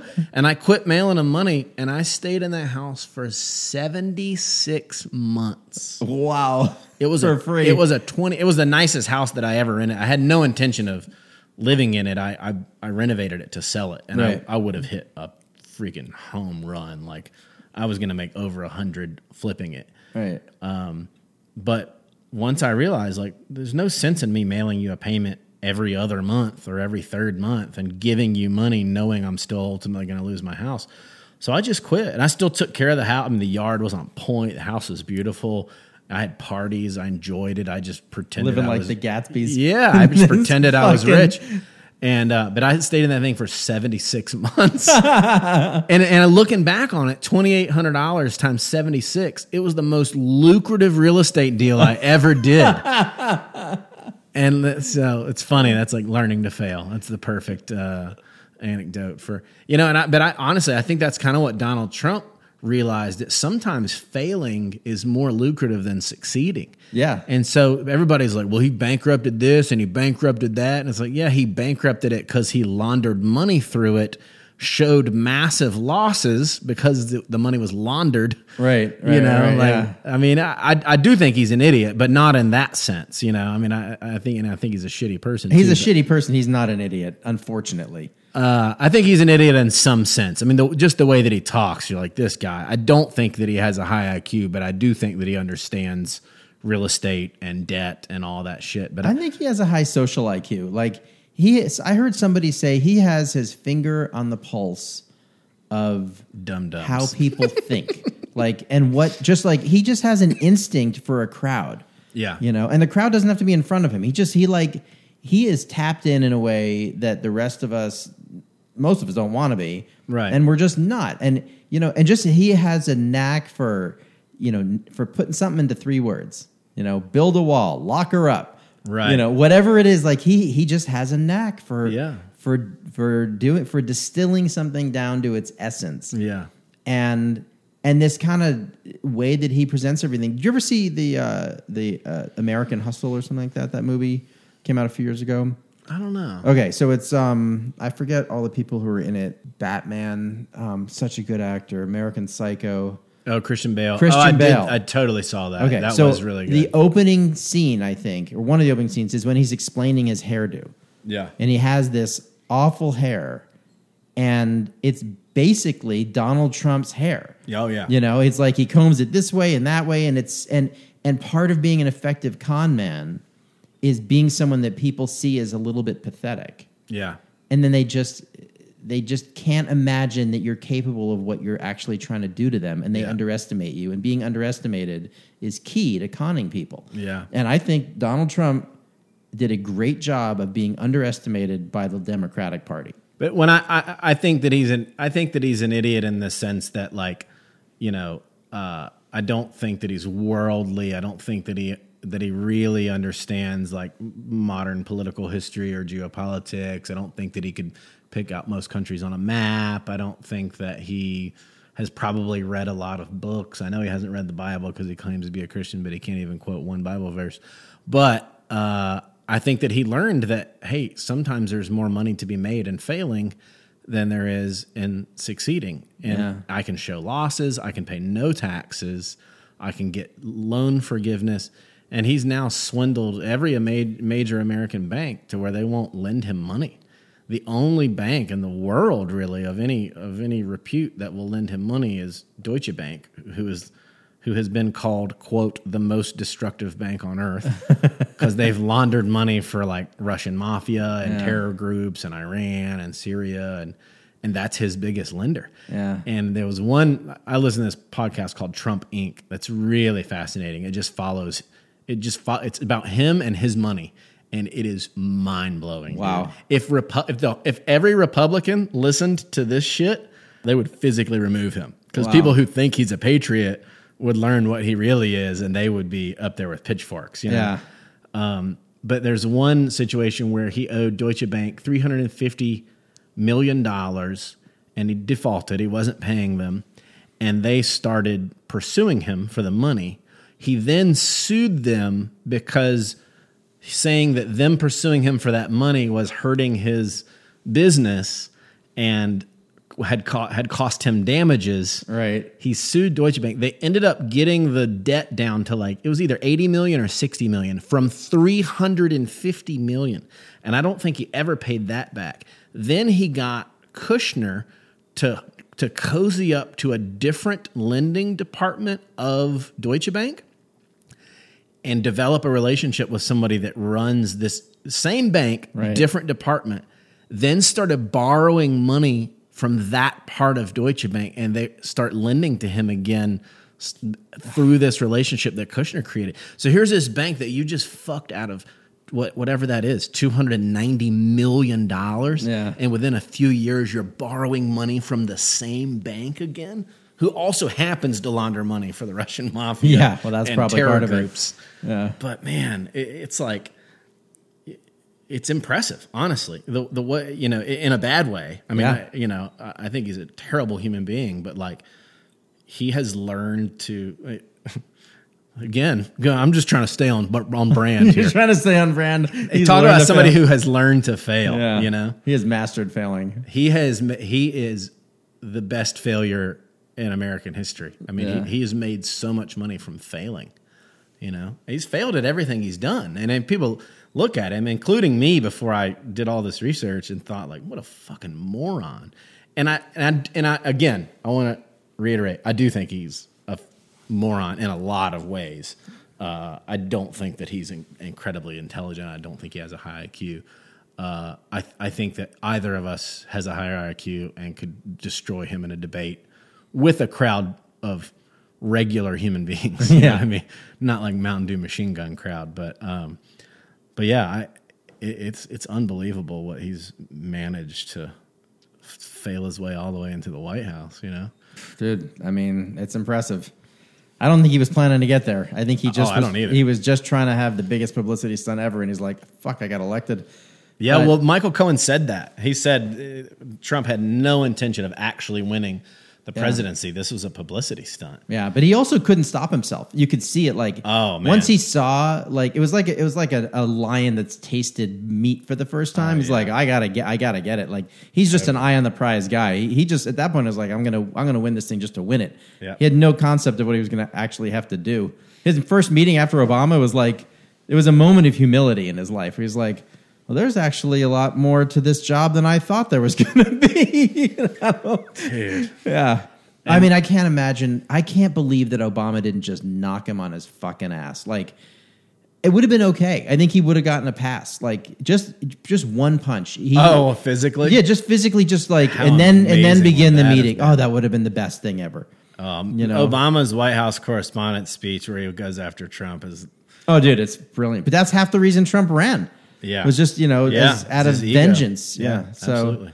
all right. So look, we got to wind down here. Okay. I want to know, like, right now we're all like mid-quarantine pandemic. We don't know what the future of comedy is. You have really worked your ass off to get to this point of momentum. I mean, you were started producing shows in multiple cities up and down the East Coast. Like, I've been, you're my friend, so I've been watching what you're doing. And, I feel like it's got, I don't mean to point it out in this way. It's got a fucking sting. Like, you really were at a point where things were getting ready to pop for you for your next level. I know you just signed a deal, a record deal or a special deal with someone. Yeah. Right? Yeah, I signed an album deal with Stand Up Records. So that's fucking awesome. Yeah, great label. They've done albums for Maria Bamford, Doug Stanhope, Mark Maron, Patton Oswalt, David Cross. So that's cool, and it feels good to be on a label with people of that caliber for sure. So yeah, it does suck, and but it's kind of like what I was saying earlier, going through, this is not like a victim narrative, like I've just been through so much, because I'm acutely aware that the little bit that I've been through pales in comparison to 90% of the world. Sure. I lot of people suggesting that. Yeah. A lot of people. Well, people listening, like, who's this guy completed? My life's harder than his. But going through, losing, failing and losing in real estate, failing and losing in my recycling business, my marriage, all those things. Again, it's that getting punched in the face analogy. It's like once you've kind of been through it, and it's like, it'll work out. Yeah. Because it does. Unless you kill yourself or just like go into an alcoholic stupor and become a homeless vagrant, you just stick with it and you wait for the light at the end of the tunnel and enjoy the journey. I think a lot of times, like, people are so focused on like, oh, I'm going to be so happy once I make it. I'm going to be so happy once I get a house or a bigger house, right, or this job or this degree, or once I find my person. And it's like, don't be so focused on what might happen that you forget to enjoy what is and where you're at now. Because there's a very good chance that you're going to look back on this and realize, like, those were the good old days. You know what I mean? You never know what's going to be the good old days. So, you know, don't focus on the past or the future, but like just kind of honoring the present moment. And a lot of people over the last several years have been like, you know, I just feel like you should be famous, or you deserve a special, or you should be this or that. And in the first few years, I was kind of in that place, and that was pretty ego driven. But the last several years, I've been in this place of like, all that stuff's gonna happen. I know it is, because I'm not gonna stop until it does. But in the meantime, I'm gonna enjoy this. Wherever I'm at now, I'm gonna enjoy the journey. I'm gonna enjoy living in my van. I'm gonna enjoy seeing the country and traveling and seeing national parks. I'm going to enjoy doing these small shows for these intimate crowds and meeting other comics and sleeping on couches and whatever it is, because I know that one day it's going to break and it's going to be like a light switch and my life's going to change probably overnight. And I might look back and go, man, those were simpler times when I just lived in my van and I was single and I was unattached and I didn't have a lot of debt or responsibilities. So I'm trying really hard to embrace wherever I happen to be on the journey. So, I mean, with the quarantine stuff, it definitely sucks. And I think it killed momentum for everybody, right, comedian or not. And I have no idea when comedy's coming back. So I'm just kind of shifting gears. You know, I instead of writing and performing and traveling, I got that record deal done. I just pitched a TV show called Reno on the Roam. It'd be about me like living in my van, doing comedy and like going and renovating different friends' houses around the country and like crashing with them while I renovate their kitchen or whatever.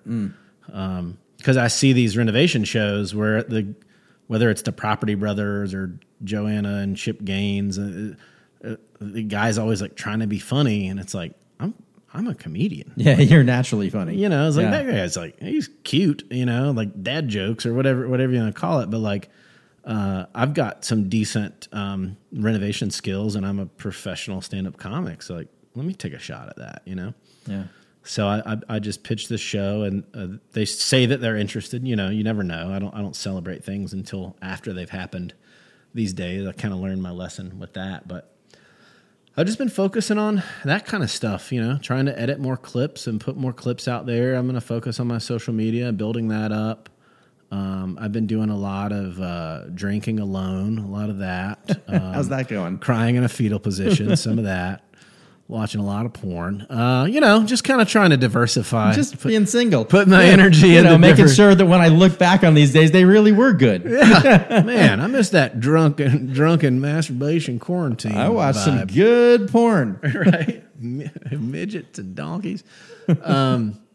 So, you know, I'm just sort of trying to like, you know, not to sound too much like the Buddha, but I'm just trying to accept what is, you know. It's like I can't change COVID-19. I can't change that comedy's dead for now. Like, so I think anytime we fail to accept the things we can't change, it just results in suffering.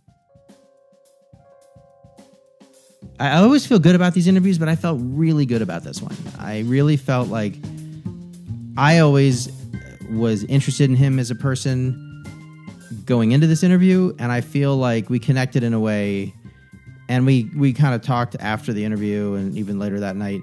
So I feel like maybe he and I connected. I hope I'm not wrong, but I feel like he and I connected a little deeper. Like there's actually some friendship there now, and like some understanding of who each other are beyond the stage. Now, Beyond the Stage, that would be a really interesting name for another podcast. Man, I have so many ideas.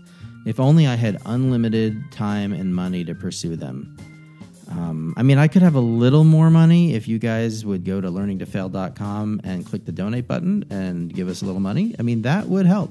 But listen, that's not why I'm here. I'm not even like, that's barely what I want to talk about. But go ahead. I mean, make donations if you like. we did get a donation recently that really touched my heart. It was very generous, and I got another donation from someone that was a very small amount of money, and it actually meant at least as much or more because I knew the guy didn't really have it.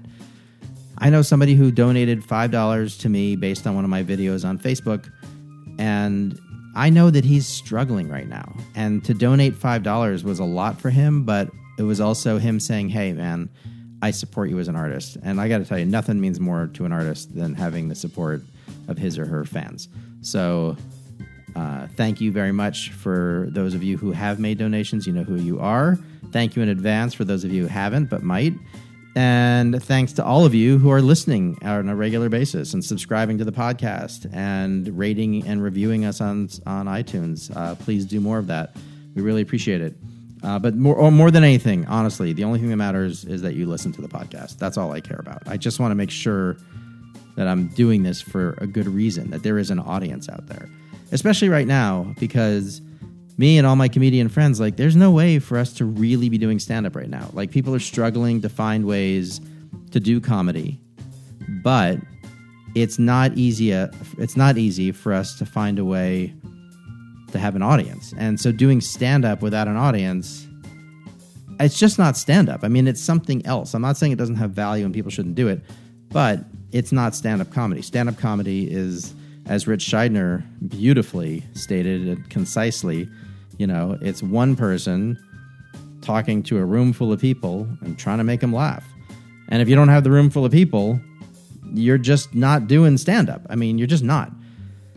And it doesn't mean the thing you're doing doesn't have value.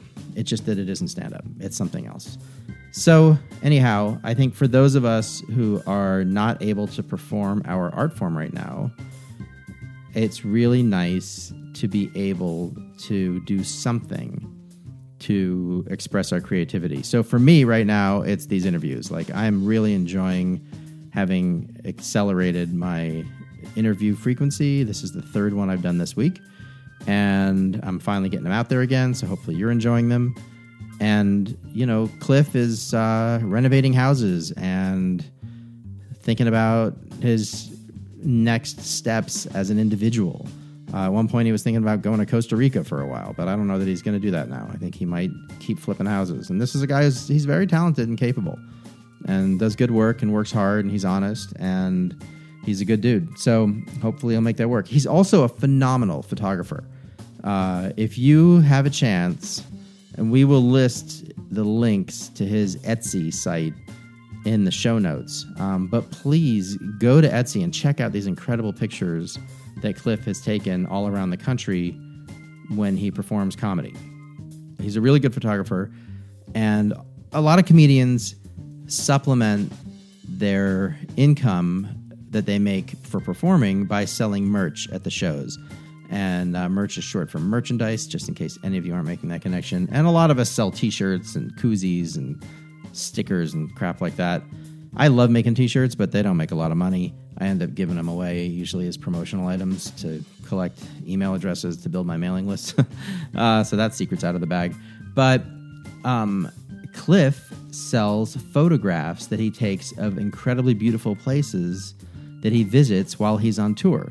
So he'll be touring around the Southwest, and he'll go to, the Grand Canyon or some of the canyons in Utah or something, or some of the mountains in Nevada or California, and he'll take these incredibly beautiful photographs, and then he'll mat them and he'll sell them at his shows, and that is his merch. And what a great idea, that's just such an original thing to do. And I love it because it's offering up a piece of himself that is unrelated to his comedy. So you're not, you get his comedy when you go to his show, and then you get to take home a very separate piece of the artist that you hang on your wall, and you remember not only him and his comedy, but also the way he likes to walk in the world, which is as someone who's documenting it and photographing it, as well as taking mental notes and talking about it in ways that are both funny and enlightening on stage. So, a great dude. Thank you, Cliff, for making time for me. And thanks for all the times you put me on stage, and I hope that the time comes again that we are both able to perform live in public, and that we get to work together, because I always enjoy your shows, man. I love your comedy, and I really like you, man. You're a good dude. So keep being you, and I will look forward to seeing you again. And for the rest of you, keep tuning in and listening, and like and subscribe and rate and review and donate, and that's it. I'm sorry that I'm always asking you to do those things, but if I don't, you won't know how important it is. And it is incredibly important. Don't forget, you can find us on Spotify right now, so that's also really cool. I got to repost that Spotify link on my Facebook. I'm pretty excited about that. All right, guys. Thanks for tuning in. Take care. Love you. Bye. If I've learned anything through all the shit I've been through, it's like you either have to accept what's in front of you, or you have to change it, or you're going to cause yourself a lot of unnecessary mental suffering, you know?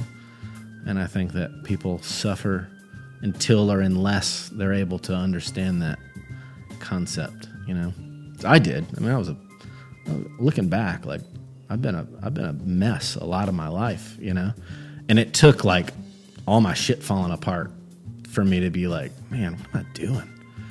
What am I just like worrying and angry, and you know? So now it's like any amount of like negativity or drama or ego, I just kind of like, I'm good. You know, like I really try to like distance myself from those energies now. But yeah, man, it'll be all right. And I'm renovating houses. I'm renovating a house right now.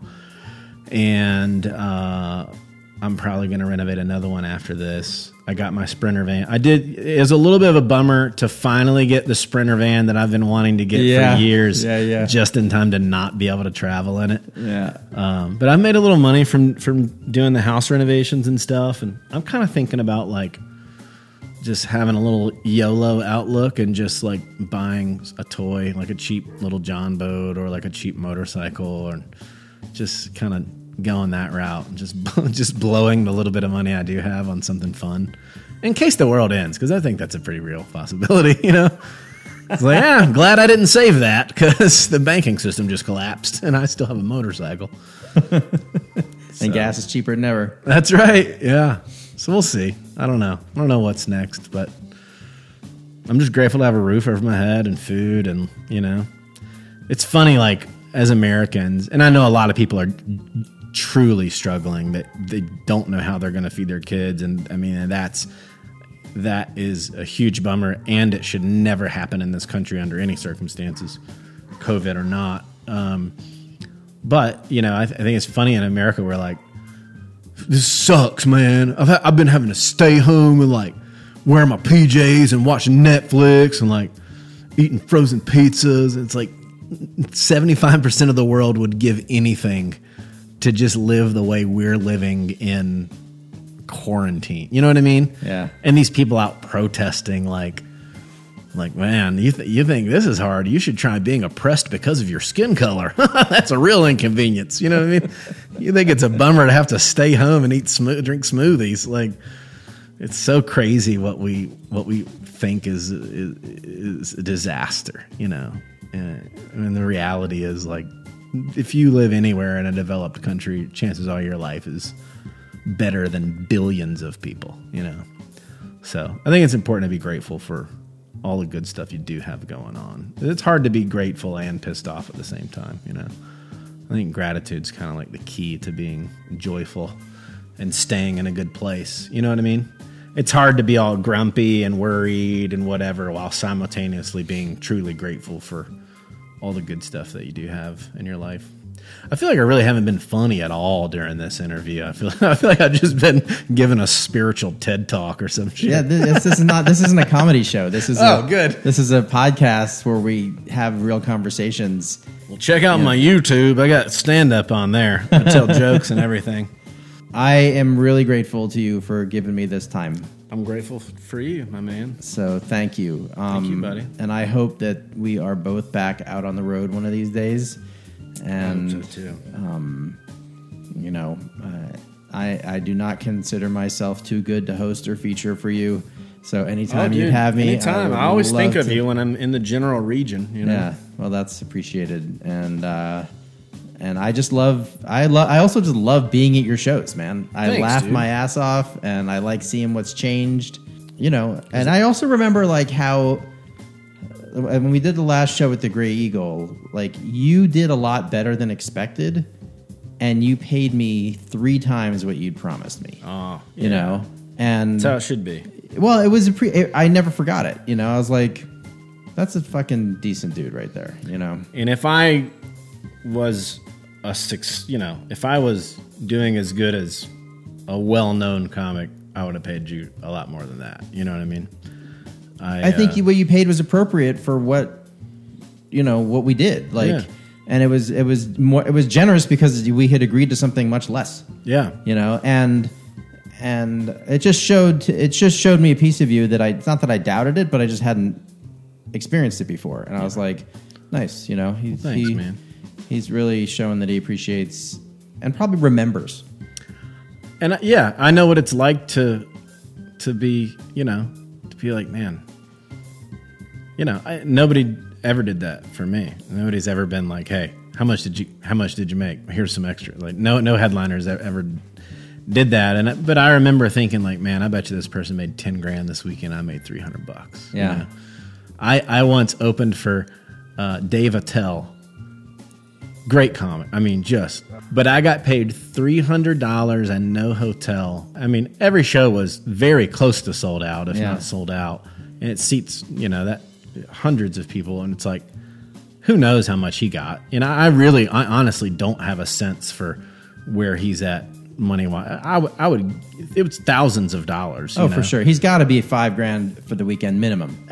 Probably more. Yeah. But it's like, man, to get paid $60 a show, and if I hadn't done it, somebody probably would have done it for free. You know what I mean? Of course. But it's frustrating, man. It's like, and I don't know how to fix it. But one of my goals, if and when I become a bigger name and have some more success, one of my goals is I want to be really vocal about that. I want to go to bat for comics, for headliners and for features and for hosts. Yeah. Unless it's an open mic or a show packed full of pretty amateur comics, people should get paid, I mean, Everybody's making money. If you've got a comedy club that's packed full and everybody bought a $25 ticket and everybody's getting chicken tenders and Sprites, everybody's making money. The feature comedian should not make less than one of the servers. You know what I mean? It's a bummer, man. That's a good marker right there. It's immoral, and it's one thing if it's an independent club and they're struggling and it's a couple business partners and they're busting their ass just to barely cover their nut. Like that's a little more understandable, Like there's a lot of indie clubs that don't even pay features at all. They just get locals to feature for free, and I don't agree with that either. But it makes more sense when like, well, they got a lot of overhead and it's just this one club and they're just trying to make enough to live off of, and it's a little easier to get. Right. But when it's some big ass club or somebody that is making boatloads of money and they're paying those rates, I think it's really unethical. I think it's bad business. So I'm looking forward to being able to hopefully help towards changing that in the future. And I'll be one of those people. If I'm getting a $5,000 weekend and I'm going to ask the feature, what are you getting? $300. Well, here's $500. Yeah. I'm absolutely going to do that. Unless they suck. Well, or they're too good. Unless they're too funny. No. As long as they're a nice person. Yeah. I'm not gonna give money to somebody that I think is a shitty person. But as long as they're a nice person, whether they're funny or not, if they're a genuinely nice person, I'm gonna give them money. So. Yeah. But, cool, man. Well, thank you, dude, and good luck with the rest of this renovation and surviving the quarantine. I'll be fine. I'm like a cat, always laying on my feet.